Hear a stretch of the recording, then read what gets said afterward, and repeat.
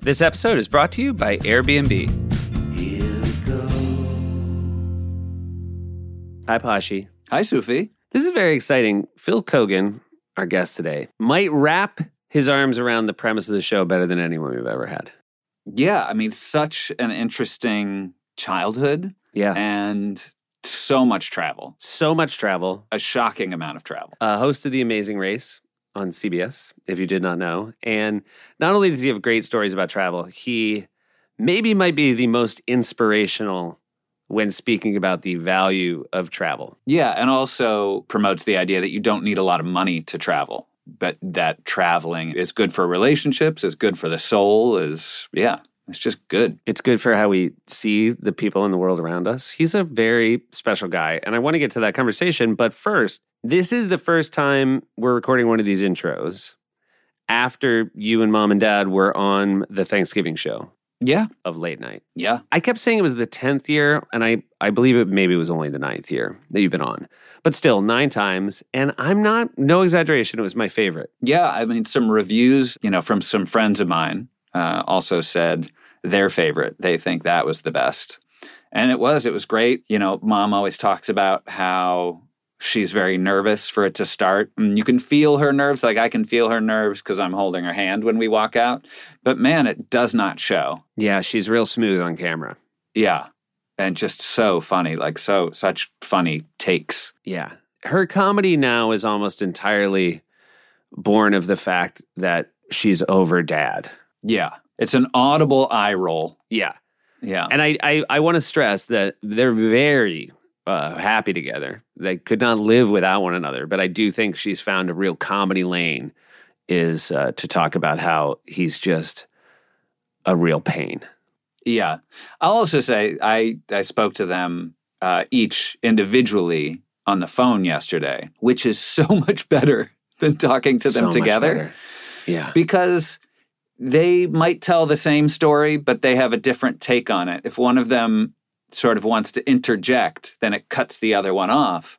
And I talked to each of them for maybe a half hour each, which is miles longer than I would speak to them if they were together on the phone. I would rather watch a family of lions tear apart a zebra carcass than watch Mom and Dad try to tell the same story. Also, there was a while in the pandemic where we were doing Zoom a lot with them, or, FaceTime. It just sort of seemed like that's, would be a better connection. And Mom never seemed to clock that when she would roll her eyes at Dad on FaceTime or Zoom, that he would also be seeing her in the camera that was being held right in front of them. Yeah. At this point, her eye rolling is like a knee reflex. Yeah. She can't help it. She's just sighing and eye rolling. It's second nature at this point. Yeah. Also, classically, we've always called on Sundays. We've always spoken to our parents on Sundays. Yes. And during football season, it's typically after the Steeler game, so we can discuss the Steeler game.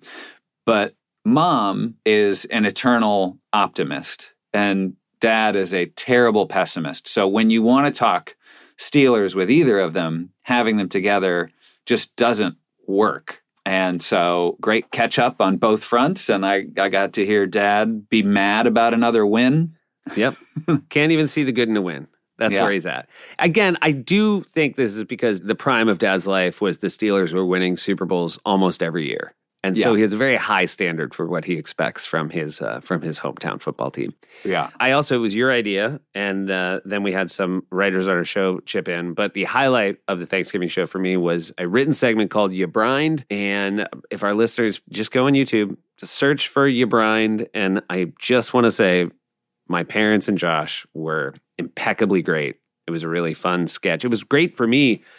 It felt like the way I used to feel like when I was the anchor on Weekend Update, where I just got to sit there and watch somebody just swish threes while I was right off camera. It was a delight. Yeah, it was great. I mean, not great that you sort of weren't in it, but that it was something that, as it was written, took you by surprise, but that you didn't burn anyone through the whole thing. If anyone was burned, it was you. And it was sort of a sketch that was written for us, and you were in the frame of it. Yeah, it was really fun, and yeah, much appreciation to Alex Bays, Seth Reese. helped out. It was really fun. And we had some nice meals when you were here. And then I took mom and dad. They came with me for Thanksgiving. I should also know one of the nice things about this year's show, there was a lot of news. Dad retired. You got engaged. It was fun to talk about these things. For fans of the Myers Cinematic Universe, there was a lot of plot twists. Yeah. You got to go off to Shelburne Falls for Thanksgiving. Correct. With your soon-to-be in-laws. How was your Thanksgiving? It was great. We started with the couple that started the theater in Amsterdam we worked for, Boom Chicago. Andrew and Saskia were in New York, and we had a brunch in the West Village that was fantastic. Beautiful restaurant, the Boucherie West, I believe. So we did that, and everyone sort of got their Thanksgiving fixins, and then we drove up. We rented a car and went to Shelburne Falls the Friday after Thanksgiving. They have an event called Moonlight Magic. I think it was at one point it was called Moonlight Madness, and then they changed it to Moonlight Magic, which was a terrible move because everyone stumbles when they say it. No one knows exactly what it is. What it's called, right. But it is so charming, and it feels like a Hallmark movie. It does feel like maybe initially they just should have started with Moonlight Magic because Shelburne Falls does not strike me as a place where madness reigns. No. Yeah. But yeah, it was great. The old Lamson knife factory on the river was open up. A lot of artists have cool spots. Now I take it back. There's an old knife factory? It's an old knife factory. Lamson, I believe the knives aren't made there anymore, but they still have a little shop. We have a couple Lamson knives at home. Oh, that's great. Yeah. I had mom and dad with me and went very well. I should say the other thing about our Thanksgiving show, we film it on Wednesday. So that is the only day of the year where late night double tapes. We do a show at 4, and then we do the family show at 6:30. And I think nothing takes it out of me more than that week where we do 4 shows in 3 days. And the final one is that extra burden. It's not that I don't think you guys are all going to do great, but it is just family in the workplace, Sure. and I want it to go well. And so I was so tired on Thanksgiving because I feel as though the burden finally became too much to bear. Yeah. And we were over at my in-laws. I want to thank Tom and Joanne for hosting us once again. But I did that thing where I just walked into a room that no one was in and fell asleep on a couch for 20 minutes before Axel, the 5-year-old agent of chaos, found me. But it was the deepest. It was the highlight of my Thanksgiving. Was a very deep, I cannot bear being awake anymore, 20-minute nap on a couch. Yeah. I mean, back when you were kind of scumbag in his 30s, you'd drink the odd Red Bull. Do you do that anymore? Do you ever be like, I need to power up and power through? You know my wife to be a woman who takes what you put in your body very seriously. Mm-hmm. So Red Bull is very much on the do not imbibe list. Gotcha. With that said, and I say this with the confidence of knowing she doesn't listen to our podcast, I'll drink a Red Bull at work. Okay. I will every now and then. When push comes to shove, drink a Red Bull at work. I keep one in the fridge, or I kept one in the fridge at all times. The problem then is Mackenzie, my fiance, would drink it instantly because she works so hard and she's so tired that if I leave it there for her, she will inevitably just keep sucking them down. I also realized, and shame on me for needing 3 kids to realize this, because I would have told you that my favorite holiday has always been Thanksgiving. I love it so much. And I realize the reason I loved it is I was the kid. And especially in my dirtbag 30s. What did you call it? Not dirtbag. What did you? Scumbag. Scumbag. Yeah, I would have said dirtbag. But in my dirtbag 30s, like that was the dream. I would come home, a man unencumbered by child or spouse, and I would just collapse on a couch, watch football, eat food, drink wine, go out, see old friends at local bars. That was my life, and it was great. And you realize Thanksgiving just gets so much more onerous when you are feeding kids mashed potatoes. It just becomes so much less fun. And then there's no let's, drink late in the night because it's not like your kids give you Friday off. Right. Yeah. They're excited because it's also Black Friday. And those kids love deals. They love deals. They love online deals. Well, that was our quick Thanksgiving recap. Now we want you to listen to a person I'd never met before. We have had very few of those on the podcast, but this was the first conversation I ever had with Phil. First conversation you ever had with Phil. Yeah. He is a delight. And before you listen to him, why not let your ears enjoy the dulcet tones of Jeff Tweedy. Family trips with the Myers brothers. Family trips with the Myers brothers. Here we go. Hey. Hey, good morning. Good morning. How are you? I'm good. I'm LA. You guys are New York and LA, or I'm LA. you're LA? Okay, so you're also Yeah. up early. Okay. Yeah. So disappointed, though. I got to be honest, Phil, because you could be anywhere, literally anywhere in the world.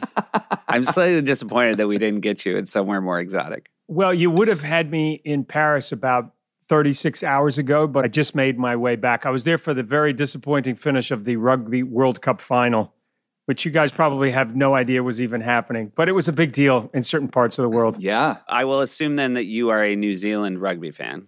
Huge. And rugby is like, it's hard to describe how big rugby is in New Zealand, but it's up there with the best religions. The one thing I'll say, obviously, I think as just a sports fan, I am familiar with, I don't want to even guess the name of the dance that the Kiwi... The haka. The haka. There you go. Yeah. There you go. Yeah. Yep. Very good, Josh. Yep. So I'm familiar with that. I also am aware that I can't even think of a second New Zealand sport. I guess you've qualified for maybe a soccer World Cup. Wow, this is really starting on in an interesting place. So you have heard of Sedmund Hillary, the first man on top of Everest? Of course. Yeah. Kerry Takanawa. He was up there with Tenzing Norgay. Wow, look at you. Outdoing your brother, but thank you for the acknowledgement. And yes, he was up there. And the only photograph was taken by Sedmund Hillary. So the only photograph we have of that amazing summit climb, I believe it was Christmas Day, is of Tenzing Norgay, who was a Sherpa who went up there with him.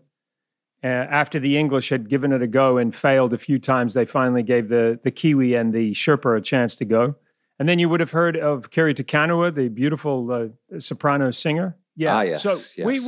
we punch above our weight. Seth. I wasn't. mean, I feel like you heard me incorrectly. I was just saying I know rugby's the big deal there because I can't think of other. I've never heard a New Zealander talk about another sport with any passion other than rugby. Okay, well that's true, but cricket is up there. Okay, gotcha. And cricket is the second biggest sport in the world after soccer, so it's in the billions. And we play a mean game of cricket. We've got an amazing cricket team.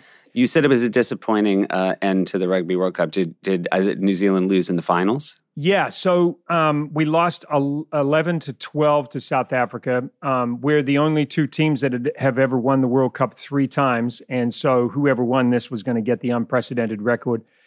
And there's a lot of controversy about some of the decisions that were made. And our captain got sent off with a red card about 18 minutes into the game. So we played 14 against 15 for pretty much most of the match. I'm not making excuses, am I? But anyway.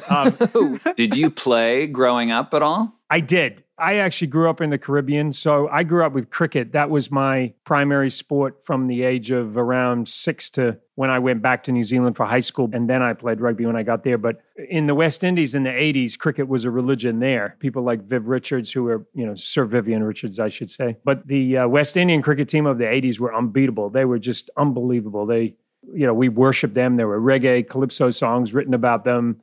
Streets named after them. When you learned how to play cricket in the West Indies, when you brought it back to New Zealand, were you advanced? Were you better than most of your Kiwi friends? Well, it's funny you should say that because I was just talking to a friend of mine who was in the same team as me. His name is Andrew Lester.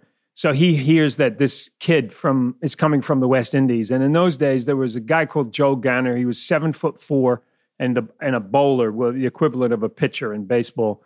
And massive, powerful, very, very fast pitcher / bowler. My friend, I didn't know he was going to become my friend, but he's like, oh my God, there's this guy coming from the West Indies.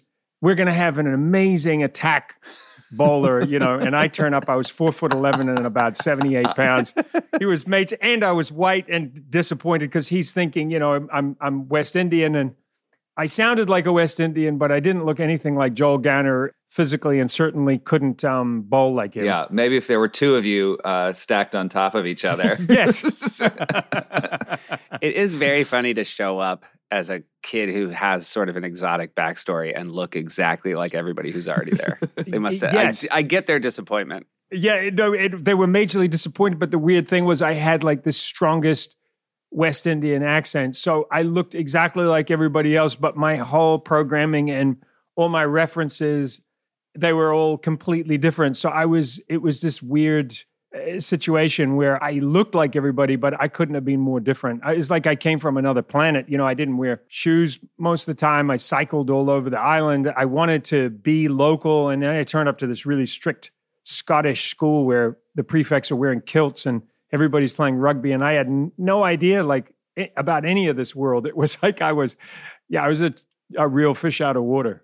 Now, based on that, before you became well-known and people knew you, were from New Zealand, could anybody place you with your accent because it is sort of a melange of so many different places? No, I've sort of dealt with that all my life because I lived in Canada for 3 years. My dad was lecturing at Guelph and McGill for a few years when I was super young. And I lived in Australia for a bit. And then my dad got posted at Columbia, and we lived in Trinidad for a little bit. And I came to America when I was around 23 or 4, and I've lived everywhere. So no, my whole life I've just been like, where the hell are you from? Like, Yeah. what the hell's wrong with your accent? They're like, I'd say West Indies, but you're not good enough at cricket. Yeah, Yeah. I really wasn't. They say that if your accent changes before the age of 12, then for the rest of your life, you become a chameleon. You just sort of adapt to what you hear. And so I feel like that's happened to me. When I go home to New Zealand for a bit, I get a lot of crap about my accent. And then after a while, I start to sound like a little Kiwi and my accent will get twisted up a wee bit. So I don't really belong anywhere. Maybe like mid-Pacific or something and some remote island. I don't know. Our father's from Pittsburgh, and every time he gets back to Pittsburgh, he slips into that wonderful, terrible accent that is Pittsburgh. But I love Pittsburgh, by so the do way. we. Yeah. I just think it's so, what a great city. I've been there a number of times. When I rode across America, I went through Pittsburgh and I got the warmest welcome from everybody there. And it has this ruggedness and this rawness to it that I really identify with. And I think it's just because I come from working class people. So I just appreciate, I mean, how hard is it to get up in Pittsburgh and go to work and literally go to work in the winter? I mean, there's a bunch of badasses there, really. Yeah. It's also geographically beautiful, which I think people don't quite Yes. understand. Like there's so Yes. many hills and bridges and if you like sort of that old sort of brutalist architecture, you've got that going for it as well. I think it's one of the more interesting cities in America because there's a lot of cities that sort of look the same. And that's one of the things you notice about going to Europe is where Paris or if you travel down to Rome and you look at the distinctive aspects of all of the European cities. I love that Chicago, Pittsburgh, New York, that we do have some distinctive cities. And Yeah. Pittsburgh's definitely one of For those. sure. You rode your bike across America, and there are so many things you have done, Phil, that I have no interest in. I know. And which begs the question, why am I here? Well, Yeah. I'm thrilled to have you here. And I feel like Josh is going to make basically ask for your bucket list and just could photocopy it. So one of us is down for pretty much all of it. Seth's an indoor kid. Yeah. By the way, I got to say, I really enjoyed your interview with Howard. Thank Seth. you. Yeah, I thought it was really good. I was jet lagged, having just flown back, and I couldn't sleep. That's really the only reason I listened to it. No, I love his interviews, and I thought you guys were great together. It was really, really good. But when you have a show on at 12:37 at night, pretty much your audience, wherever you are people who can't sleep. That was an interesting part of the conversation, too. I just think, some of the things you said about that, and also just how the world has changed so much with how we get our content, and the fact that you are on at 12:30 really doesn't matter because good content will live somewhere else at some other time. And whether you're jet lagged at 3:00 in the morning, you'll find it. And that's the cool thing about the technology. So yeah, it was a good interview.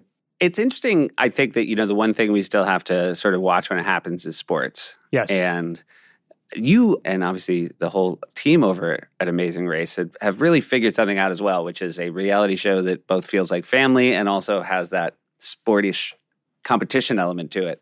Yeah. Did you guys know what you were onto at the very beginning with, look at all these things we're bringing together here?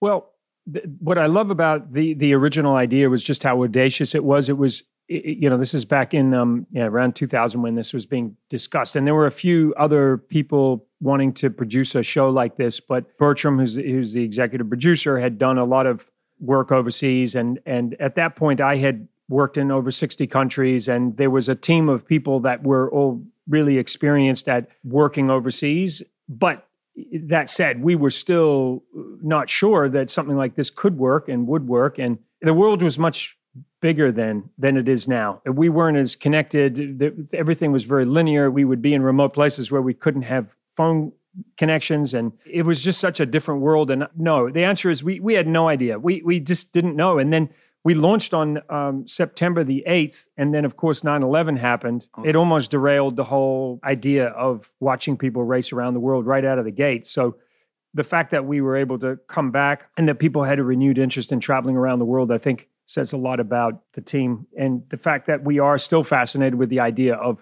packing up a bag and just going and just seeing what happens. Yeah. I mean, I think it also sort of sustained because people have a natural sort of inclination to want to see that, if not to do it. I think there's something in everyone that wants to do it, that wants to go to all these places, and it's just not feasible. So to be able to watch all these people is incredible. Also, I'll just say I'm friends with Justin Canoe and Zev Glassenberg. They're buddies of mine, and it was so delightful to I've hung out with those guys. I've seen them. These were contestants on 2 seasons of the show.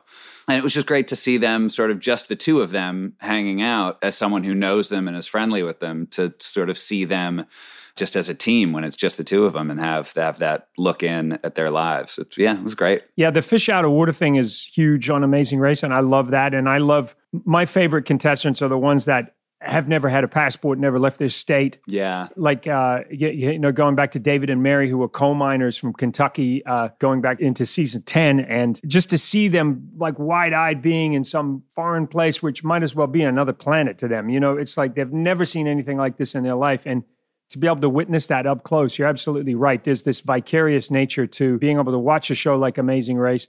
And then also just that we've been able to say to people, hey, there's a lot to see in the world. There's a lot of really cool things to do. And you don't have to be as scared as the media wants you to be. And I've always said that for years, when so many Americans saw the rest of the world, it was when something was going wrong. There was a flood, there was political unrest, there was something terrible happening. And so people's perception of the whole world was, why the hell would I leave America and go somewhere where all this crazy stuff is happening? And that's what they were being bombarded with, still bombarded with constantly. Because if it bleeds, it leads. It's like you don't do the story about David and Mary, the Kentucky coal miners, going around the world and having a great time with local people. It's more, hey, let me tell you something that's going wrong. Right. And so I love that we've been able to at least share with people that as safe as America is, it's not the safest country in the world. It's not even in the top 10.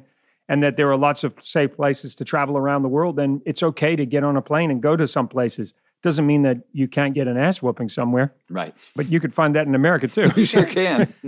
Josh and I did one episode of a travel show once called The Getaway, where it was just in one city. And Josh and I used to live and work in Amsterdam. So we did 3 days. I think it was 3 days of shooting. Does that feels right, yeah. It was the most exhausting 3 days of my life. Yeah. And I think that probably there are some people who don't understand what it takes to make shows like yours who say, oh my God, Phil, you get to travel the world. You must get to see so much. But I can't even imagine what your day-to-day is like and how little you get to actually enjoy the places you're at. Well, you have to enjoy the experience, I think, and you're absolutely right. I mean, I think the audience is becoming more aware now just because more and more people are making content. More and more people are becoming aware of how hard it is to actually create content. But, we typically shoot 12 shows in 21 days, which is really unheard of. Oh. And we had a season where we shot, where we traveled 75,000 miles in season 5. And that's like going around the equator 3 times, because roughly once around the equator is 25,000 miles, something like that. Which is why you put a geosynchronous satellite that distance above the Earth. That's how you get the Clark ring. But anyway, it's a long, long damn way. So you're getting on and off planes, And the other thing that people, because they have this perception, you're absolutely right. Like I'm sitting around the pool with a pina colada, which by the way, it's not really my thing, Right. but what the hell? Not that I wouldn't try it, but no, I mean, we're literally like running from one destination to another. I have to go everywhere they go, but I've got to try to stay slightly ahead of them. And that can get very difficult when flights get delayed and our plane's meant to take off 30 minutes before the contestant team flight. And then I don't have that lead anymore because the bolts have fallen off the wheel and we get stuck for 2 hours and then the teams get ahead of me. I mean, it's a lot different than people perceive it. But listen, I also see that as crazy as all the travel is, it's so exciting to be a part of this. We get absolutely exhausted, but it's also incredibly rewarding. Yeah, it really is like a once in a lifetime opportunity every time we go out. And, we've shot 36 seasons now. I just can't imagine doing another show. Like if I was stuck in a studio for 36 seasons, I'd have to find ways of staying stimulated. Where I am is never the same. And I really love that aspect of it. It's always so different everywhere we go. Do you ever go to places that you don't have really a chance to truly experience it and sort of tap it in your head of like, oh, I want to come back here and spend some time, and then have you actually Definitely. done that? Or is it? Yeah, definitely. Okay. Yeah, definitely. And as I mentioned, I was lucky enough to start traveling with my parents at 3 when you had to wear a suit and polish your shoes before you got on the flight. Now people get on with their stinky flip-flops and Very little is polished on very little air travel and these way days. too much arm hair and arm odor Yeah. on flights these days. You're right. You know what? People really have over-focused on the foot, but arms aren't doing great either these days. You know what it is? The chairs have gotten more narrow, and I mean, I almost want to like hand them some kind of trimmer or something because the hair does it sticks out. That even when they've got their arms down, there's a lot of hair coming out, and it's too much sometimes. Yeah, I love the old days when we actually used to wear like at least something that covered up the body. Yeah, fair. We're seeing too much on these flights. Just gonna say. But I love the fact that we get to do what we do, and we work with a great group of people, and the attrition rate is very high. There's not a lot of people that were there from way back in 2001 when we launched, but yeah, it's extremely rewarding. It's so funny. So I've been doing my show for 9 years in the same studio, and I think maybe 2 people have left. So Wow. it does speak to the difference of when it's a home game or when it's a travel. So wait, I do want to go back. So when you're little, you travel, for your parents' work, and you're in places like the Caribbean. Was that the family trip for you guys, or did you also travel as a unit and go different places? I really have to give my parents credit for always wanting to explore and giving me or making me curious about the world and people. One of the more memorable trips I have as a young kid was my parents bought a 1970 Westphalia Volkswagen with the pop-up roof, and my sister was a little bit younger than me, would sleep up front. There was a little bed that went up over the 2 front seats, and then the roof would pop up, and I slept there, and my parents in the double bed. And my dad, being a scientist and being super curious and always testing us with geological knowledge with whatever we were looking at, said, we're going to try to visit every national park in North America. And we did a 12,000-mile trip across North America, camping, visiting people all over the country, Yellowstone, Grand Canyon, and all the small parks in between. And to this day, it's so etched in my memory. It's given me that wanderlust, and I credit them for that. They were always very, very good at talking to anybody, and everything was possible. And that curiosity that I have for people, is extended into my work. I just find people so fascinating. And I just love that they had this ability to talk to local farmers, but they could also mix with politicians. And that was a gift that they gave my sister and I that I will forever be grateful for. Hey, we're going to take a quick break and hear from some of our sponsors. This episode of Family Trips is brought to you by Nissan. Posh, these days too many people have to settle for the next best thing, especially when it comes to choosing a car. Yeah, but at Nissan, there's a vehicle type for everyone, for every driver who wants more. Whether you want more adventure, more electric, more action, more guts, or more turbocharged excitement, Nissan is here to make sure you get it. Because Nissan is all about giving people a whole spectrum of thrills to choose from with a diverse lineup of vehicles. Sports cars to sedans to EVs, pickups, crossovers. With Nissan's diverse lineup, anyone can find something to help them reach their more. What are you looking for more of, Josh? I like a nice ride. I like a nice sound system. I like something that's comfortable. You like to have room to load up a bunch of gear, go somewhere, do an adventure. I do. I'm never happier than when I have sort of a full car, a roof rack on my car. Makes me happy. And all I need is a cup holder for an iced coffee. And Nissan can provide you with both of those things. So thanks again to Nissan for sponsoring this episode of Family Trips and for the reminder to find your more. Learn more at nissanusa.com. We are supported by Airbnb. Hey, Pashi. Yes, Ufi. We've been coming to Pittsburgh for about 10 years with Mom and Dad. This is our first year staying in an Airbnb, and the differences are remarkable. It's great. It just feels like we're in a house that's ours. You just went and made a couple of cocktails for Mom and Dad? Yeah, I didn't have to pay $22 for each of them. And look, we've been bringing cocktails to them since we were, 4 and 6? As soon as we could carry a glass without spilling. There you go. So that's been lovely. It's been very cozy. We all have our own bedrooms, and yet we're close enough to hear Dad's phone go off. Yeah. We're also just like right in a neighborhood that meant so much to Dad growing up. We're, steps away from a happening little spot. If you lived here, you would be delighted to live here. And the other thing is everybody who lives here can hear Dad's phone. So thank you to Airbnb. We're having a very special time in Pittsburgh. Here we go. It's so funny. I was wondering, are they proud of you for your success? And based on the childhood they gave you, I feel like if you hadn't been the host of Amazing Grace, they would be deeply disappointed.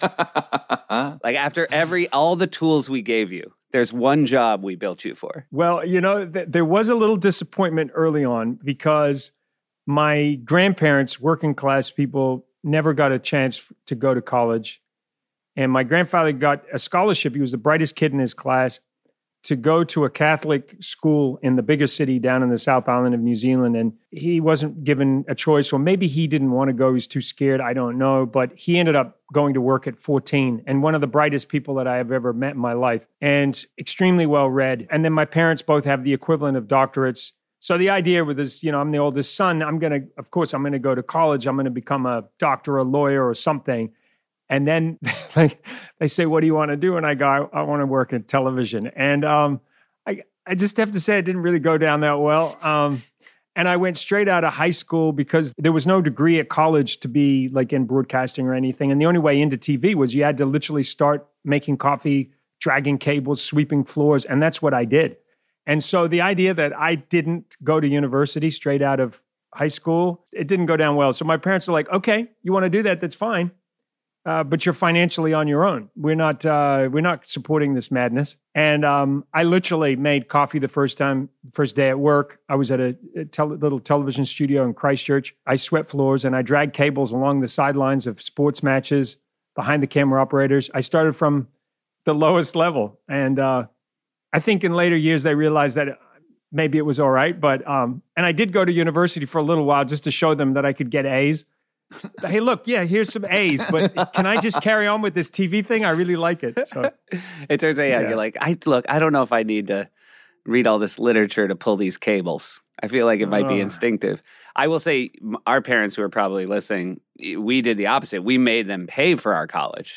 Oh, well, look at you. And then we decided we wanted to go into television. Okay, so you did it. What you did was far more decent. Well, my brother came along after me, and by the time he came through, there was a broadcasting degree that you could get at university. So he went that path. He got that degree.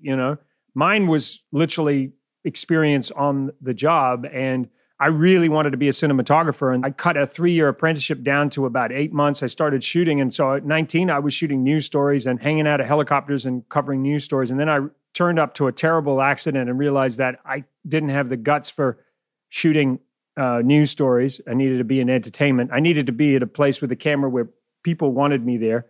And then I was at a Christmas party and having a few drinks, and someone didn't turn up for an audition for a national show that had been on for 20 years with 3 hosts, and they were looking for a new host. And anyway, long story short, I ended up getting offered the job. And so I ended up in front of the camera off the back of having a couple of beers at a Christmas party. You got a job because someone didn't show up for an audition, so they were just like, well, you're here? Well, I always did improv theater, Okay. all the way through school. I love improv and, had done quite a bit of acting at school, mostly as a way to meet girls, but I did love improv. And so when they were doing directing training and camera operating training, they would need talent. They needed people in front of the camera to set up interviews and stuff. So for whatever reason, they kept throwing me in the chair to interview people. Mm-hmm. And I guess this producer saw me and thought maybe he could do this. I actually get paid for it. So Yeah. that's how it happened. Bravo. Is the move to the States, was that sort of brought about by, there might be limited opportunities or in a place like New Zealand, or what brought it about?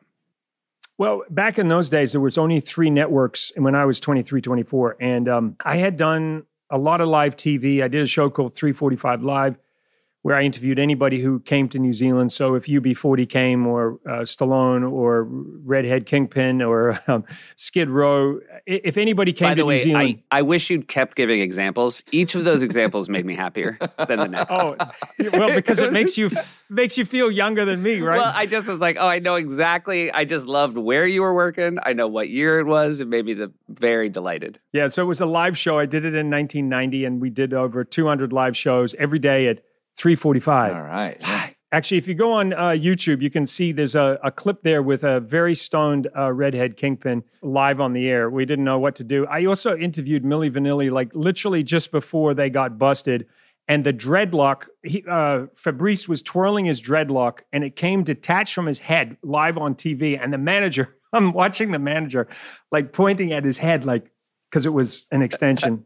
The best is, looking back at that time, the manager was like, in hindsight, that was the least of our problems. Yeah. fake dreadlocks. Those were the good old days. Did you I'm really taking a tangent here, but while you were interviewing Milli Vanilli, did you think, I don't know if these guys sang those songs? Well, I tell you what gave me pause was my mom being a music teacher. She had 80 students in Antigua. And in the Caribbean, we used to go to a music competition and a show that was on in Trinidad, where they would get all the talented young kids from around the Caribbean to come and compete. I was trying to connect with Fabrice because he said he had grown up in Guadeloupe. And so I knew the kids, and we knew everybody. And I started like naming people, and it was just like there was nothing. And I remember thinking, but if you were in Guadeloupe, you would know these music people. So I didn't think anything more. I mean, I figured maybe he just didn't want to answer the question or whatever. But yeah, it was very strange. And I came to New York. I left New Zealand because I was like, I want a new adventure. It was my wife and producing partner, and we just literally turned up to New York. And I was so naive about how the industry worked. I managed to talk my way into Howard Stern's agency at Don Buchwald, and I was sitting with the casting director. And sorry, not the casting director, the agent, who was, I think, a little pissed off that some New Zealand guy kept hounding him on the phone.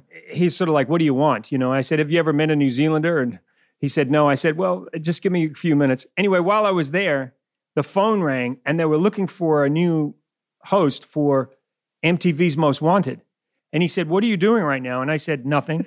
He said, go down to 1515 Broadway and go see Ted Demme, and I think a woman by the name of Julie Mossberg, who was a casting director. Go see them and tell them that you're there to audition and that I sent you.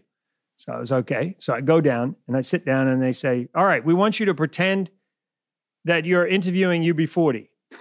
And I was about to say that I might have had a joint with UB40 and interviewed UB40 in New Zealand, but I stopped myself. I thought, no, nobody here in America knows what the hell 345 Live is. So I went, yeah, I could do that. So I literally had just interviewed them like a couple months before, so it was all fresh. I did the interview, and I felt like it went really well. And I go home, and the agent calls me, and he goes, oh, and I had a meeting with William Morris in 2 weeks. I didn't know William Morris from Don Buchwald or any of the agency. I knew nothing. And the guy says, I got some great news. I said, oh, did I get the job? He goes, no, you got a callback. I said, a callback? He goes, yeah. What the hell's a callback? In New Zealand, you don't have a callback. There's nobody to call. I mean, it's like, there's only a few people. So I said, oh, that's a good thing. He goes, no, that's really good. I said, well, what do I do next time? He goes, oh, no, just do the same thing. I was like, okay, welcome to America. So literally went back 5 times. They offered me the job. And then I have to go to human resources down the bottom in the basement at 1515 Broadway. I turn up, there's this woman there and she goes, all right, hand me your papers. I hand over my New Zealand passport. She goes, you have a license? I go, no. You got a social security number? I said, no. She goes, do you have any documentation to work here in America? I went, no. She went, well, you're not working here. So I never got the job. Wow. Really? That was it? I never got the job. And if it hadn't been for Howard Stern, I think, and Robin, I think I would have gone crazy because they were like my only friends and I would listen to them every day. But I literally did anything and everything to survive during those years, well, it was actually 18 months, spent all my money trying to get a lawyer to take my case before I finally got a job hosting on VH1 and then later on FX when FX launched in 94. I actually am a little happy you didn't get that first job because otherwise I feel any young actor listening to this story would think the key is just to be in the right place at the right time. You were at a party, someone doesn't show up, I'm in an office, the phone rings. It was so. Thank God there was a little bit of struggle, or else people would be. It took America to cut me down. Yes, Seth, exactly. You know, like just to give me a reality check. If someone asked me to pretend like I was interviewing UB40, I would really be like, so do you guys like red wine? And red wine. And Great is time. there really a rat in the kitchen? And what are we going to do? And Were there originally 40 of you in the group? and you know where that name comes from, right? I don't actually. No. If I'm not mistaken, it's the unemployment form in England. It's called a UB40. Oh, wow. I like that. Yeah. I have to fact check that, but You know I what? think Let's that's not. what it is. Let's just leave Yeah, it let's at not, that. let's You know not. what? If you're listening, if you don't like that, go fact check it yourself. Yeah. Go listen to another show. You know, we're We doing don't fact enough. check We're doing anything. enough for you. Hey, Yeah. you mentioned your wife is your producing partner, and I'm wondering, did you guys first connect over your professional similarities, or did she also have your same sort of adventuresome, wanderlust spirit? Well, she says that she sort of picked me out of a catalog. We worked on a show together that really speaks to, I think, the New Zealand culture, a show that you really should watch. It's just a beautiful, beautiful show called That's Fairly Interesting. So in America, we watched the show. I don't know if you remember, it was called That's Incredible. Do you remember that show? Yes, Yeah. of course. We loved how Americans thought everything was incredible. And sometimes things weren't really that incredible, but Americans would still call it That's Yeah, Incredible. it's American exceptionalism, Phil. Yeah, exactly. Yeah. It's oh my God, that's incredible. And so in New Zealand, you're not allowed to really say anything's incredible. Everything is, you've just got to, we have a thing called, Peter Jackson talks about it, it's called tall poppy syndrome. No poppy is allowed to grow up in the field higher than any other, otherwise it gets cut off in New Zealand. So everything has to be understated. So if the three of us went to the pub and had a drink and you said, hey, Phil, what'd you do on the weekend? And I said, I got stoned with UB40, had a few beers and went to the moon. You guys in New Zealand would say, oh yeah, that's really interesting. You would not say that's incredible. You would just say that's really interesting. So there was a show called That's Really Interesting, and they were looking for a new host. My wife was a researcher, my then girlfriend. Well, she was my girlfriend. I hadn't even met her. Anyway, so she's looking for a new host for the show. In a catalog. Helping. And she flicks through and she goes, oh, he looks a little tidy. And from the South Island, got a little bit of a South Island farmer-esque kind of look about him. So she put my name forward, and then I went up and had an interview, and we worked together, and then immediately we just connected. You know, she's very adventurous. She's incredibly sporty, always up for anything. And we were friends before anything happened, and we just liked each other. And it was only a couple years after that we headed overseas together packed up everything, sold everything, and ended up with a couple of backpacks and headed overseas. That's fairly interesting. Sounds like a joke show that Flight of the Conchords would have been on. Well, it's funny you should say that because it is it's perfect for Flight of the Conchords, those guys. Yes, absolutely. It does. You would feel like in an episode of that show, they would say that was one of their credits, and you would just think, well, that is the funniest made-up name for a New Zealand show. And yet, of course, it's real. But it's so perfect for us, you know, and it just speaks so clearly to the difference between American culture and New Zealand culture. It's great. At that time. I remember I was talking to Peter Jackson. I did an interview with him, and he was saying that when he was doing the 3 movies at once, you know, New Line, Cold, and asked him how it was going. And in typical New Zealand fashion, Peter goes, Oh yeah, no, it's going pretty well, pretty good. And they were like pushing him. Well, yeah, but I mean, are you excited about the footage and the thing? No, yeah. No, we say a lot of yeah, no. We say yeah, no a lot. So we go yeah, no, no, yeah, no. It's going pretty well. So anyway, apparently New Line gets off the phone like, holy crap, all hell is breaking loose down there in New Zealand with these hobbits, and Peter Jackson, he's losing control. He hasn't got the reins, and so they call Peter Jackson's agent and freak him out. And Peter Jackson's agent calls Peter and goes, Peter, what the fuck is going on? Like, what the hell's happening? Why are you not being honest with me about what's happening? And I heard it's a disaster. What are you talking about? He goes, I just spoke to the New Line guys. They said you're knowing and you don't really know, you're not excited. And he goes, no, everything's fine, mate. Everything's good. It'll all be fine. And it was. Yeah, sure was. I'm glad that he did not let the Hobbits act like New Zealanders, because that film would have been a lot less interesting if they the whole time were like, oh yeah, it's just a ring, yeah. It's like I've seen a ring like it before. It's a gold one. I mean, no. So you have you guys have one daughter, and what were your again, obviously she grew up with these parents who loved to travel. What sort of trips did you go on as a family? Well, we made a rule that just because we were having a kid, we weren't going to let it interfere with our adventures.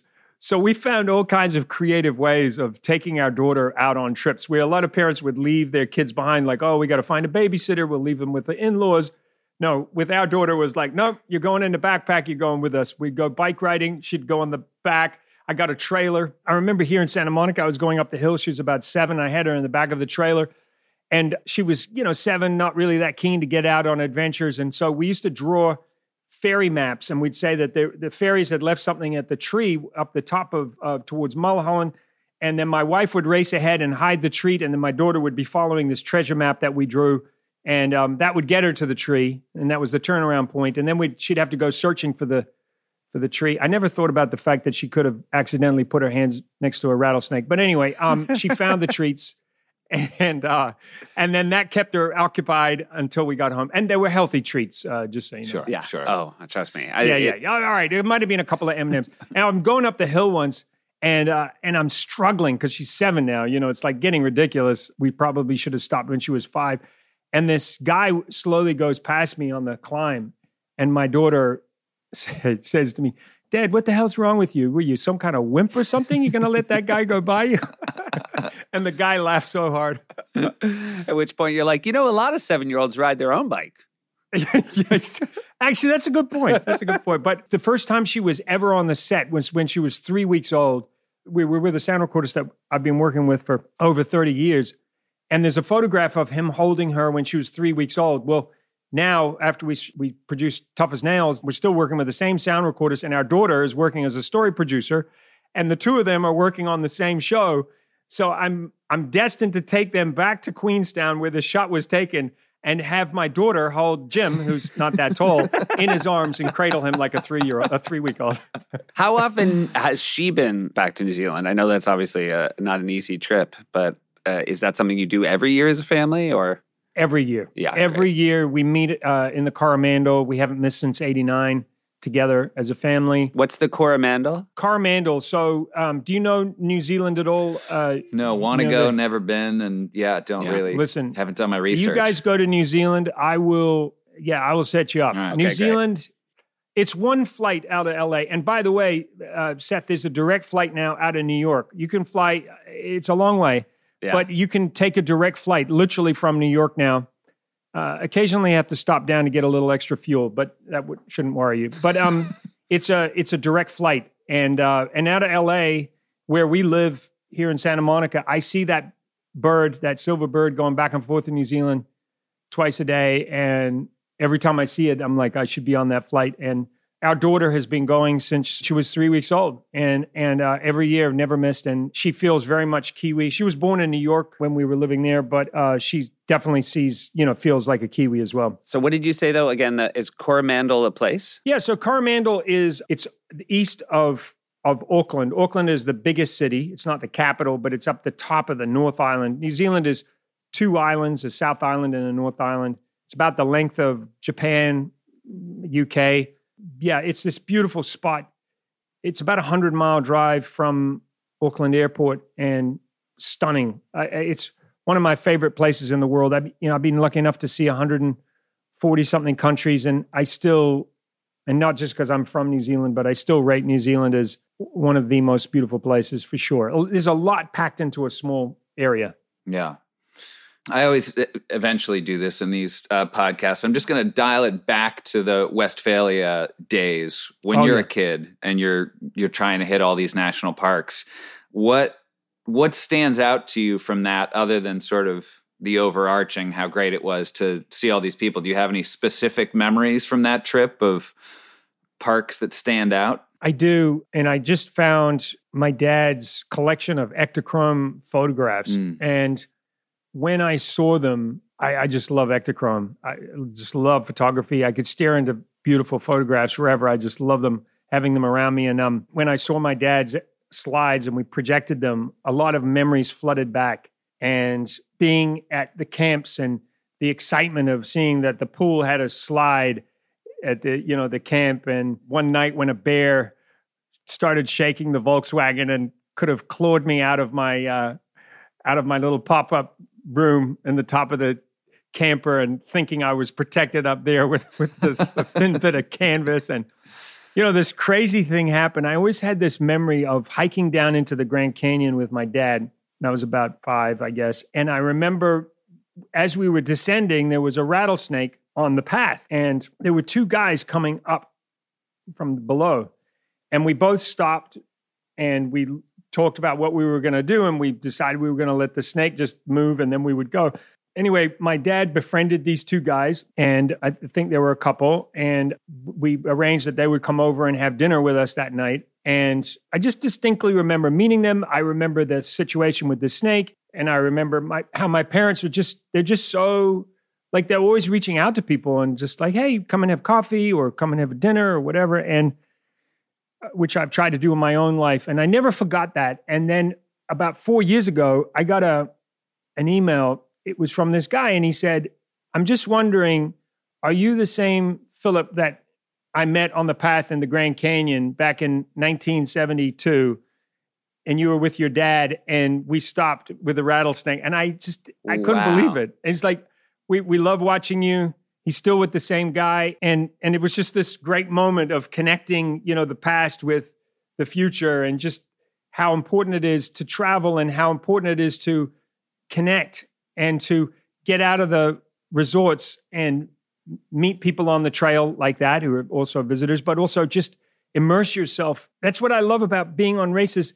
When we work with the local drivers, I'm like, where do you drink coffee in the morning? When we're in Bangkok, where do you like to go for a run? Where do you go for a drink? It's just such a rewarding thing. And my wife is so good at it. We went for our honeymoon, we went to Peru. Yeah. And we stayed at very nice places, and the concierges would send us to these very fancy restaurants. And at some point, we had a guide who was taking us, to Machu Picchu. And my wife just said, we need to go someplace where you would eat. Yep. Because it was, at some point, we realized we were going to leave and not actually know what Peruvian food tasted like. And I think about the rotisserie chicken place we went to. Yep. All the time, because it was so perfect, and we would have walked right past it. And that is such a good instinct to ask locals, because I'm sure they see us in our restaurants getting sort of a scallop with foam on it and thinking, these dummies. I mean, that's a great lesson from your wife. Seriously, I hear a lot of people, they say they go on holiday and they'll go to a resort, but they never leave the resort. And I don't judge them. I mean, some people just need to get away and blob out on the beach. I mean, it's not my thing, but I also don't judge it. But I do feel like sometimes people say where have you been? Oh, I've been to Mexico, or I've been to Costa Rica, and then you find out that they never actually went to, you're in Costa Rica with some of the best coffee in the world, and you didn't go to a local coffee shop to just be with locals and have that experience of having coffee. You're missing out on something. You've traveled all that way. Otherwise, you might as well be in Florida somewhere in some resort. You know what I mean? It's like, why did you go there? And why are you going there? And like I said, I don't want to judge, but I do think that some people just don't know what they don't know about what they're missing out on. Hey, we're going to take a quick break and hear from some of our sponsors. We are supported by Marine Layer, and I want to start with a very important date, Josh. Please. December 18th. If you order from Marine Layer by December 18th, you're going to get it by Christmas. And Josh, you're here to tell people the loved ones in your life would be so happy to receive Marine Layer. They'll be so happy because their stuff is so soft. It's crazy, Soof. I mean, it makes for the perfect gift. And it's all thanks to the San Francisco-based Marine Layer. To spread holiday cheer, our listeners get a 15% off discount with our exclusive link. Just head to marinelayer.com/trips. And we're talking sweaters, tees, overshirts, beanies, you name it.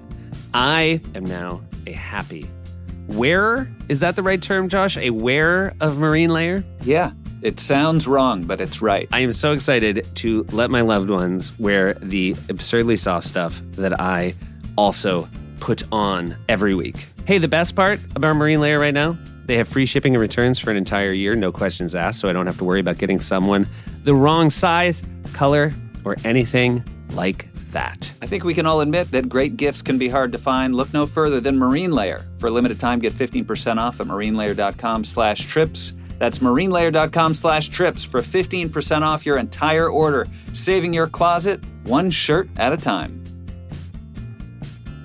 This episode is brought to you by U.S. Bank. I am a foodie to the core. You know that's true, Pashi. Yeah, you are. Whether it's in the kitchen, trying out a new recipe, or checking out the latest trendy restaurant, and I can earn rewards every time I braise a lamb shank or devour the chef's special at my favorite eatery with the U.S. Bank Altitude Go Visa Signature Card. I gotta say, I love going out. Elf, one of my favorite restaurants in the world, out here in Los Angeles. They were closed for a while. They're open again.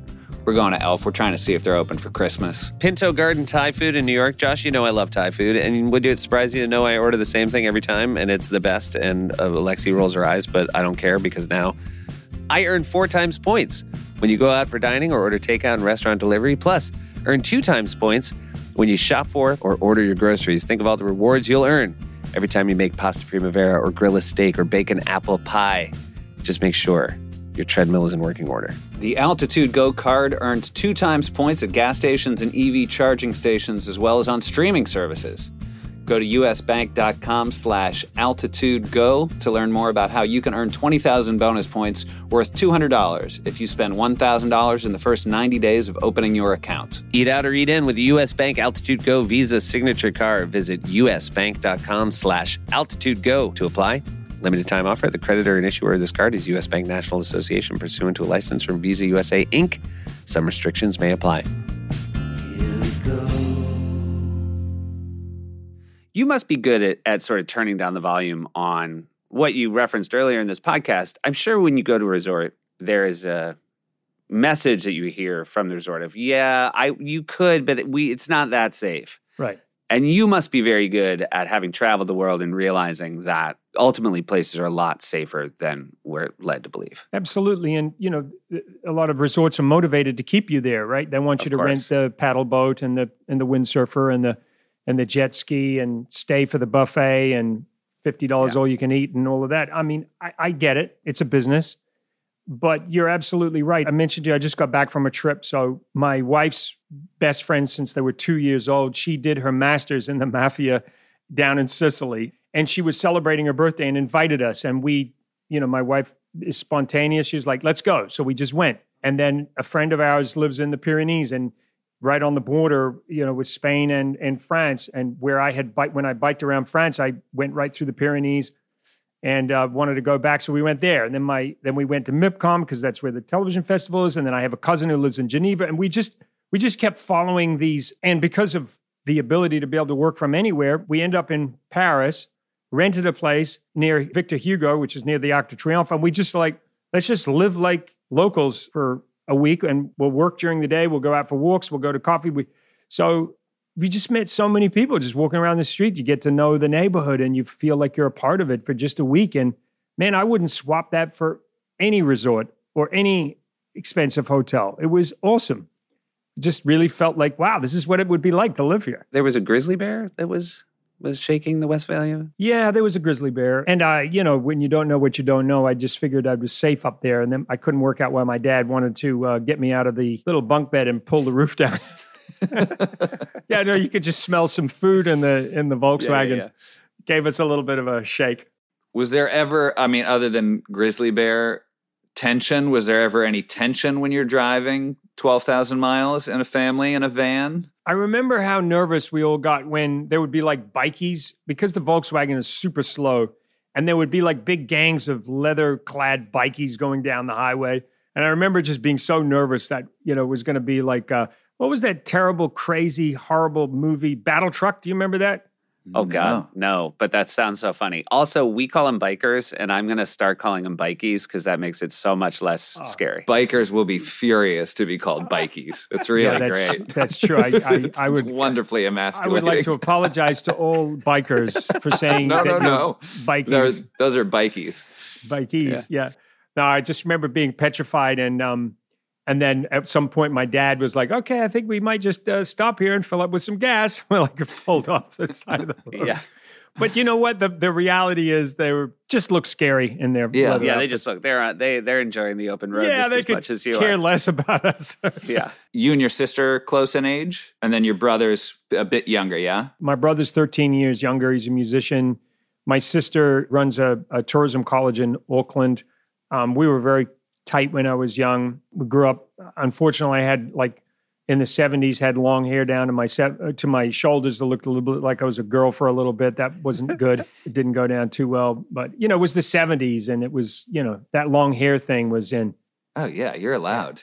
Yeah, I mean, back when you guys were born, I was, just getting into the long hair. Trust me, Josh in a time where nobody had long hair. We're talking early to mid 90s, had hair down to his butt. So I was also in the musical Hair in college, so it's sort of, but I feel like it was long even before I auditioned for that musical. I think you might have got the part because you already had the hair. Were you successful in your dating endeavors at all? Josh with that has hair? always done very well. Josh has always done very well. Yeah, I sort of had one girlfriend through most of college, and I feel like, she didn't mind the long hair.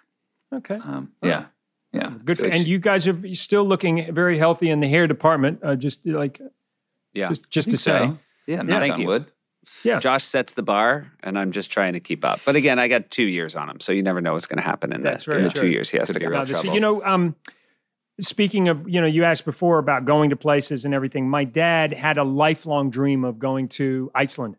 And it was like a once-in-a-lifetime experience that he really, really wanted. So this last summer, he's 81 now, we took him. And we've been there for Amazing Race a few times. So we revisited some of the places that we went to. It was just amazing to be able to give that back to him, and my mom.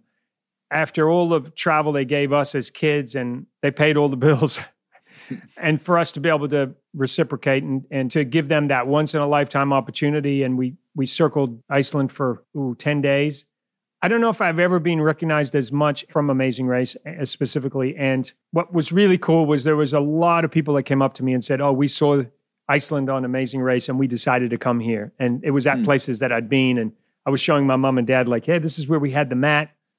And this is, I did a stand-up here at 3:00 in the morning near the Golfball waterfall. It was 3:00 in the morning and the sun was still up. And I had a drone fly over here and shot a thing right here." And so it was just a payback, for my parents giving me that wonderful love of travel and people. So I was really pleased that I got to do it. You got to take these chances when you got them, because you just don't know. Yeah. Did it pay off for your dad? Was it what he had hoped it would be? And more. Yeah. And he still talks about it. And, my dad says a lot in a very practical way. Being a scientist, he says, maybe I've got 4 or 5 summers left, When he says it like that, and that's not to say that I'm going to outlive him, but he just says it in a practical way. And he says, while I'm healthy, I'd love to do as many adventures as I can with you. He calls me PJ. We drove across America together promoting my book back in 2005, 10 cities in 10 days. We had the best time. I've done so many adventures with him. He was with me when I rode across America. He was with me when I retraced the 1928 Tour de France. He drove. So I feel really lucky that I've had these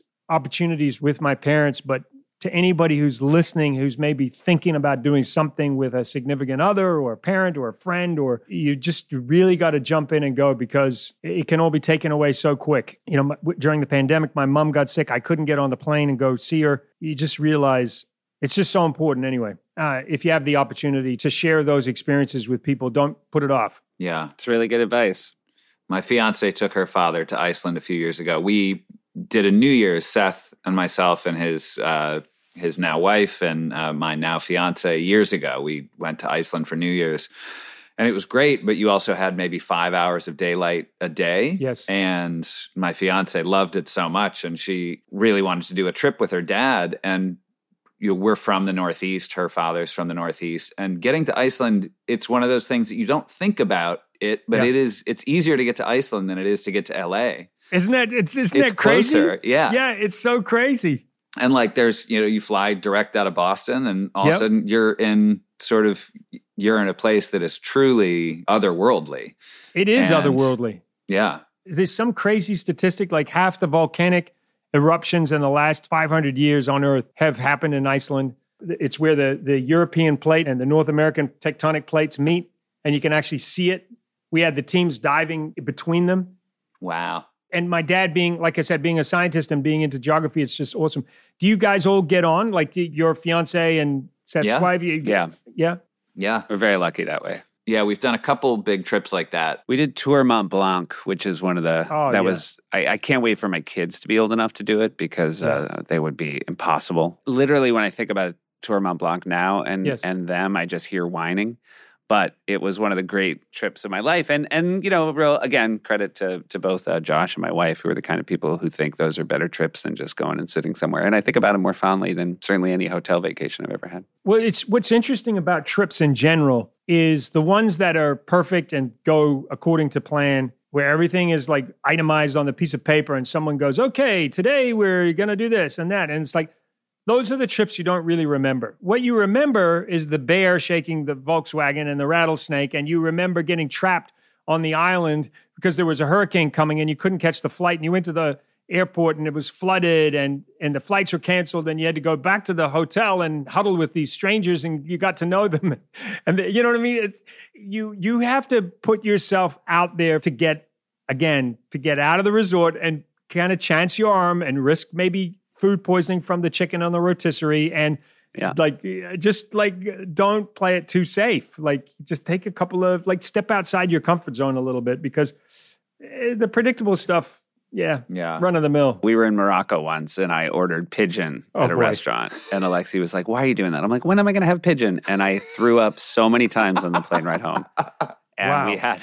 Let's just say it's still awkward when even a New York City pigeon flies by. Yeah, coming from New York and having seen so many pigeons and being shat on by a pigeon, I don't know how you could bring yourself to eat a pigeon. That is very brave. I think I had a few cocktails maybe in the lead up to dinner. Maybe it was the cocktails that made you sick. Yeah.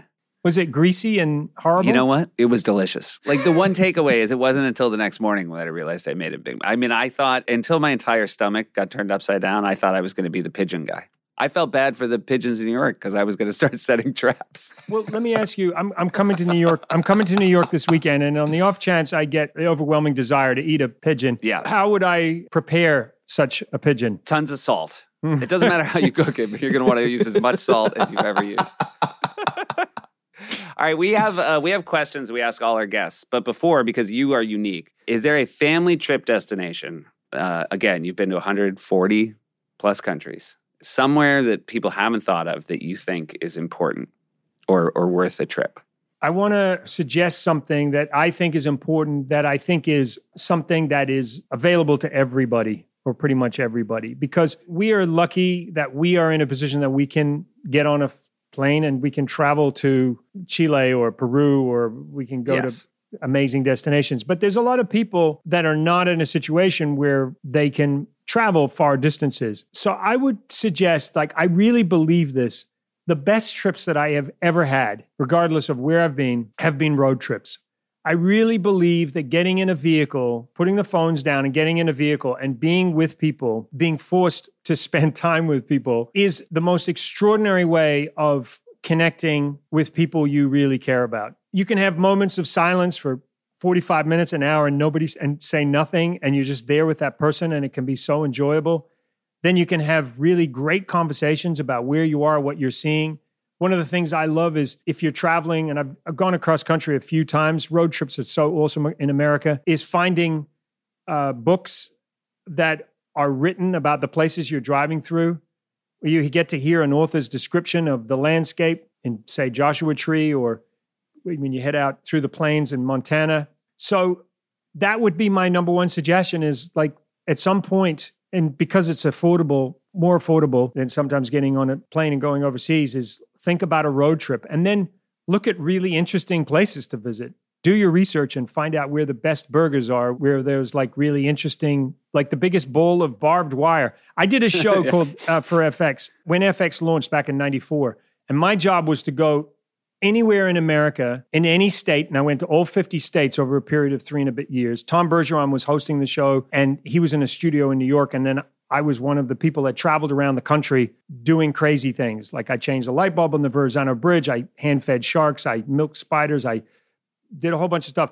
But I would dig into all the different states of America and find the most eclectic things to do. Like I went with a ghost busting couple in Chicago where they go around like getting rid of ghosts out of houses. There's tours that you can do. Like just do things that are different. Don't do the standard run of the mill like stuff. Go try something different, like eat a pigeon somewhere. Yeah, there you go. Thank you. Thank you for supporting my bad choices. Yeah. Or risky choices. I read a thing recently. New York City's trying to get control of their rat population now. Yes. Like there's like a rat czar. Yes. And some guy was making TikTok videos and being like, hey, New York, like as a public service, like I know where the rats are. I'll show you where these rats are. And then people were like, can you run tours? And now he's running rat tours in New York City where people who are like, don't want to go see a Broadway show, but are like, I'll go look at all these rats. I'll go see where the rats hang out. And like, yeah, you can find those things. I could see Seth eating a rat. You know what I mean? Like just in the right circumstance. I mean, if he... I think double cocktails for pigeon, but I think I can get to rat. I mean, but what a great idea, right? Like to take something... When we were in Sicily just now, there were all these local cats, and they keep the cats to get rid of the rats. And so all the locals feed these wild cats that live on the streets. They're these beautiful looking cats, and they help to keep the rats down. And, you know, rats get into homes, cats don't get into houses as much. And so they'd rather have the cats on the street than the rats in the house. Sure. I don't think that would work in New York, but I love that this guy's doing rat tours, you know? Yeah. I think it was a good idea to get a rat czar. I thought it was a bad idea to publicly announce you'd hired one. I feel like it's like hiring a hitman. Like, I know there are times where you do it, but you don't go out there and say, like, introduce him to the media. I also think it's a she. I want to clarify, which of course it's a terrible job. They were like, we need to find a woman who's smart enough to figure out this rat problem that we've allowed to run out of control. Yeah, I love when people just do things that are different, and I've always gravitated towards people that just think differently. And I don't know if you read, but I putted a golf ball across Scotland once. I did read that. I thought it was a typo when I read it. I was doing stories for CBS News, and I did a story. I just love eccentric people that are different. And I found a guy who was he was an accountant, and he hated his job. And he came home one day and he sat down in his chair and he says to his wife how much he hates his life. And she says, well, what do you want to do? And he says, I want to get paid to drink whiskey. And she said, well, you could do that. You could become a whiskey taster. And anyway, he ended up becoming a whiskey taster for Glenlivet.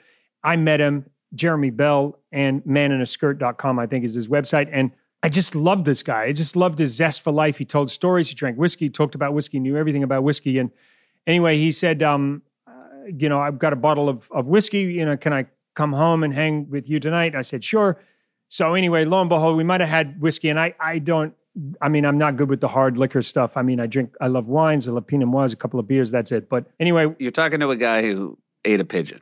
I'm not judging. Yes, thank you. I appreciate that. And possibly a rat soon. Yeah. Soon. So anyway, we have a couple of drinks and we dream up this idea. I used to wear a kilt at school that I'm going to throw a ball out of a plane. I'm going to leap out. I know how to skydive. I'm going to leap out and I'm going to skydive with my kilt on. And I'm going to follow the ball down to the coast. It's going to land on the beach. And then I'm going to putt the ball from Greenock to St. Andrews from west to east across Scotland, 107 miles with a 7-iron. Anyway, that was the idea under the influence of some Glenlivet. Was it? Yeah, I was going to say, are you sure it wasn't like grain alcohol or gasoline? And anyway, cut to 4 years later. That's how long it takes to get across Scotland? Well, that's Got in the rough a couple times? with my pigeons following me. And I was in London doing a story about the World Beard and Mustache Competition, and I'm so close to Scotland. So I call up my friend and I go, I think I'm going to do it. So the mayor comes out, he gives us this big send-off, and I take a 7-iron and I do 30-something miles a day for 4 days, and at St. Andrews on the 18th, and birdied the last hole with a 7-iron. But along the way, the best part of it was every night I would go to a local pub, wherever we landed, and I would put I lost a lot of golf balls, but I would put whatever golf ball I was currently playing with on the table and then buy everybody a drink, the locals, and just talk and meet people. And it was one of the best experiences I ever had, because it's not something you can buy in a tour guide book. It came out of, it was an expensive bottle of whiskey, but it came from being motivated by doing something different rather than just same old. I like how you said you like eccentrics while failing to recognize this whole time you've been the eccentric. You've almost in every situation been the weirder of the person you've met. This is true. This is very true. Josh, you want to ask Phil the rest of our questions? Sure. I got a good feeling I know how the first one lands. You can only pick one of these. Is your ideal vacation relaxing, adventurous, or educational? 2 and 3. I like adventurous and education. I love learning stuff on top of being adventurous. Of course. What is your favorite means of transportation? Train, plane, automobile, on foot, bike, You've boat? probably got some weird ones in there too. Yeah, I'm going to say... I'm going to guess. I know it. A resort paddleboard. I've been listening. I know exactly what you like. Yeah, that sounds just like me. I just can't wait. I'm going to say plane, if only because I feel like a plane is like a time capsule. It's still magic to me that we do what we do. We get on this... in this steel tube, and we arrive in another world. And it's still, after all these years of traveling, it still blows my mind that we have the ability to fly over the world's biggest oceans and land in some faraway place. It still blows my mind. I never take it for granted. Yeah, great. If you could take a family vacation with any family other than your own family, they could be a real family, a fictional family. They could be a historical family. What family would you like to take a family vacation with? Wow, that's a really tough question. Wow. I think maybe the Hillarys. So Edmund Hillary has a son called Peter Hillary. And after Sir Edmund Hillary climbed Mount Everest in 1953, he and his families went on these incredible adventures. Hillary went to the South Pole on an adventure in tractors. He navigated some of the Ganges, and the family as a whole, the Hillary family, traveled on these incredible adventures. I think I'd love to join them. That would have been pretty awesome. Excellent. Great answer. Excellent pick. If you had to be stranded on a desert island with one member of your family, who would it be? It's tough, but you're not allowed to choose your wife, I presume, right? No, you can. You can. Yeah. Oh, yeah. No, I would definitely... Yeah, I would definitely hang with my wife. Yeah, you guys seem like you got a good thing going. Yeah, we're good friends. And that would still work. Great. And where do you consider, when you say where you're from a lot of places, but where are you from? Are you from New Zealand? Yeah, it's funny you should get that, because I missed out on a job once because I said I felt like my home was where my family was, and that's from New Zealand. And I was up for a job, and the network executive didn't like the fact that I said New Zealand and my family being from New Zealand. He wanted me to say America. So I'm a little sensitive to answering that question, but I hope I don't lose my job for saying it. But no, it's where my family is. That's home. Okay. It doesn't matter where they are, but in this particular case, they happen to be New Zealand. I have, my godfather lives in Antigua. He's amazing. He rode across the Atlantic when he was 67. I'm going to say New Zealand, but I don't really think I belong to one place. Yeah, no, you definitely don't. But taking New Zealand then, and I'm pretty sure this is a yes, would you recommend New Zealand as a family vacation destination? If people can afford to go to New Zealand, I think the value for money is very good, particularly for Americans. The exchange rate right now is 0.58. The dollar for dollar, everything costs more or less the same. I think New Zealanders they're a unique type of people. We're kind of relatively a new country compared to other countries. The Maori first indigenous people arrived 800 years ago, and then Europeans only 200 and something years ago. So it still has that pioneering spirit, adventure, and yeah, I don't think you could go wrong. Yeah. And I guess if you go, just don't expect them to be very excited or impressed with things that you've done that you think are are exceptional. Do not show off if you go to New Zealand. Be understated and you'll fit right in. Yeah. Yeah, we love that old thing with the poppies. Seth sort of has his first answer, but yeah. I do. I know you've been to the Grand Canyon, and I know you're going to say that it's worth it. I love the Grand Canyon. How many times have you been? Oh, maybe half a dozen times. Uh-huh. Yeah, going back to the first time was 1972 or 3, somewhere around there. Yeah. I mean, if I saw a rattlesnake my first time, I would never have gone back. So I tip my cap. I think that's what I was saying about America. I feel bad sometimes. It's just not an option for some people to travel, but there is a lot of amazing stuff to see in America. And I would just encourage people to, if they can afford it again, America is the best place for a road trip, I think, in the world. It's awesome. Yeah. And campgrounds aren't that expensive in the national parks. And there's creative ways of traveling too. Like my brother did it. He relocated an RV, and a lot of rental cars, you can check it out. They'll allow you to move a car. Like sometimes they end up with too many RVs on the East Coast. They need them brought over the West Coast. And so you can get a vehicle and then just pay for the gas. Or I know people that have bought a really cheap car, driven across the country and then sold the car pretty much for the same price. So you sort of come out neutral. You're just paying for gas. And there's lots of creative ways of traveling. I'm always encouraging people to look at working and traveling. If you get a scuba diving certification, you can work anywhere in the world, traveling around the world. You can go pick fruit in places. So you have to be creative with how you create opportunity for travel. Like being on a cruise boat, for instance, where you're not paying for food and not paying for accommodation. You're making money, but you're getting to get off the ship at certain places. So even if you don't have money, there are creative ways of experiencing the world and traveling. Well, I think you maybe are the best fit of a guest we've ever had on this podcast. So it's just been delightful talking to you, Phil. Well, I got to say, I stumbled across your podcast. I love the bond that you guys have, the two of you. I have a great bond with my brother. I could just tell that you guys really love each other, respect each other. And I just started listening. I was like, really? These two? They're traveling. They're talking about traveling and all that sort of stuff. And then when we were talking about promoting Amazing Race and this incredible season that we have, and they were asking me about different places to promote the show. And I said, well, you know what? I said, you should have a listen to these Myers brothers. They were actually really interesting. It'd be a good place to talk about Amazing Race. Well, it was a perfect fit. New episodes of Amazing Race air every Wednesday until December 13th. Congrats on another season. It's incredible what you guys do and pull off year after year, season after season. And hopefully we'll see you in person soon. That would be really cool. And both of you guys keep up the great work. I hope we run into each other somewhere. Yeah, we'll let you know if we go to New Zealand. We'll take every recommendation you've got. Oh, yeah, we'll take you up on that. That's a genuine, sincere offer. We'll hold you to it. I'm going to shoot a travel show there in December. I've done a few travel shows from the Smithsonian on New Zealand. If you guys need to whet your appetite, you could check those out. But I thoroughly recommend it. And do let me know if you ever want to go. Will do. Thank you so much. Thank you, buddy. This was the best. Thank you, guys. It's really nice to meet you guys. Keep up the great work. Phil KEOGHAN comes from New Zealand.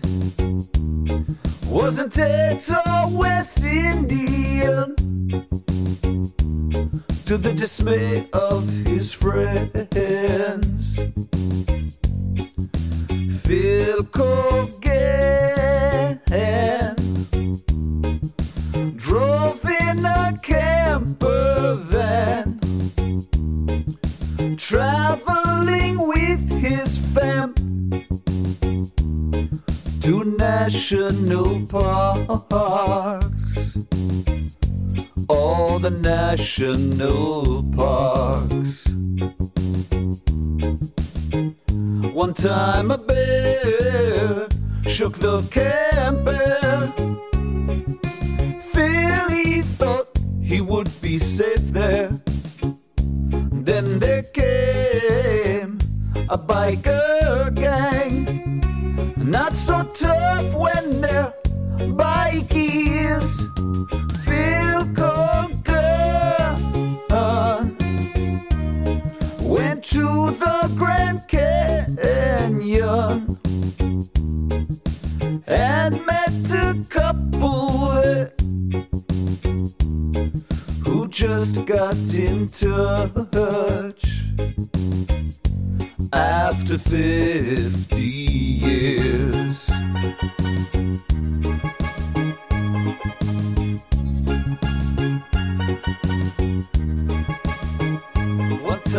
Phil KEOGHAN likes to travel the world with his wife and his little girl. Not so keen on all-inclusive resorts, but very much likes his New Zealand sports. Phil KEOGHAN, he likes to play cricket. As a batsman, he hits it for six. He is also a rugby fan. I can't do the haka, but I bet that he can. He had a show at 3:45 live.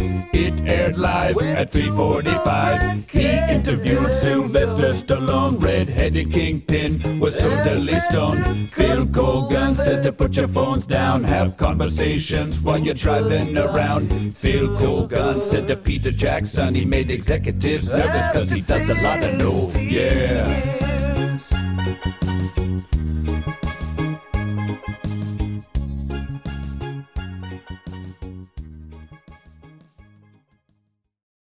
Thanks to Airbnb for sponsoring this episode.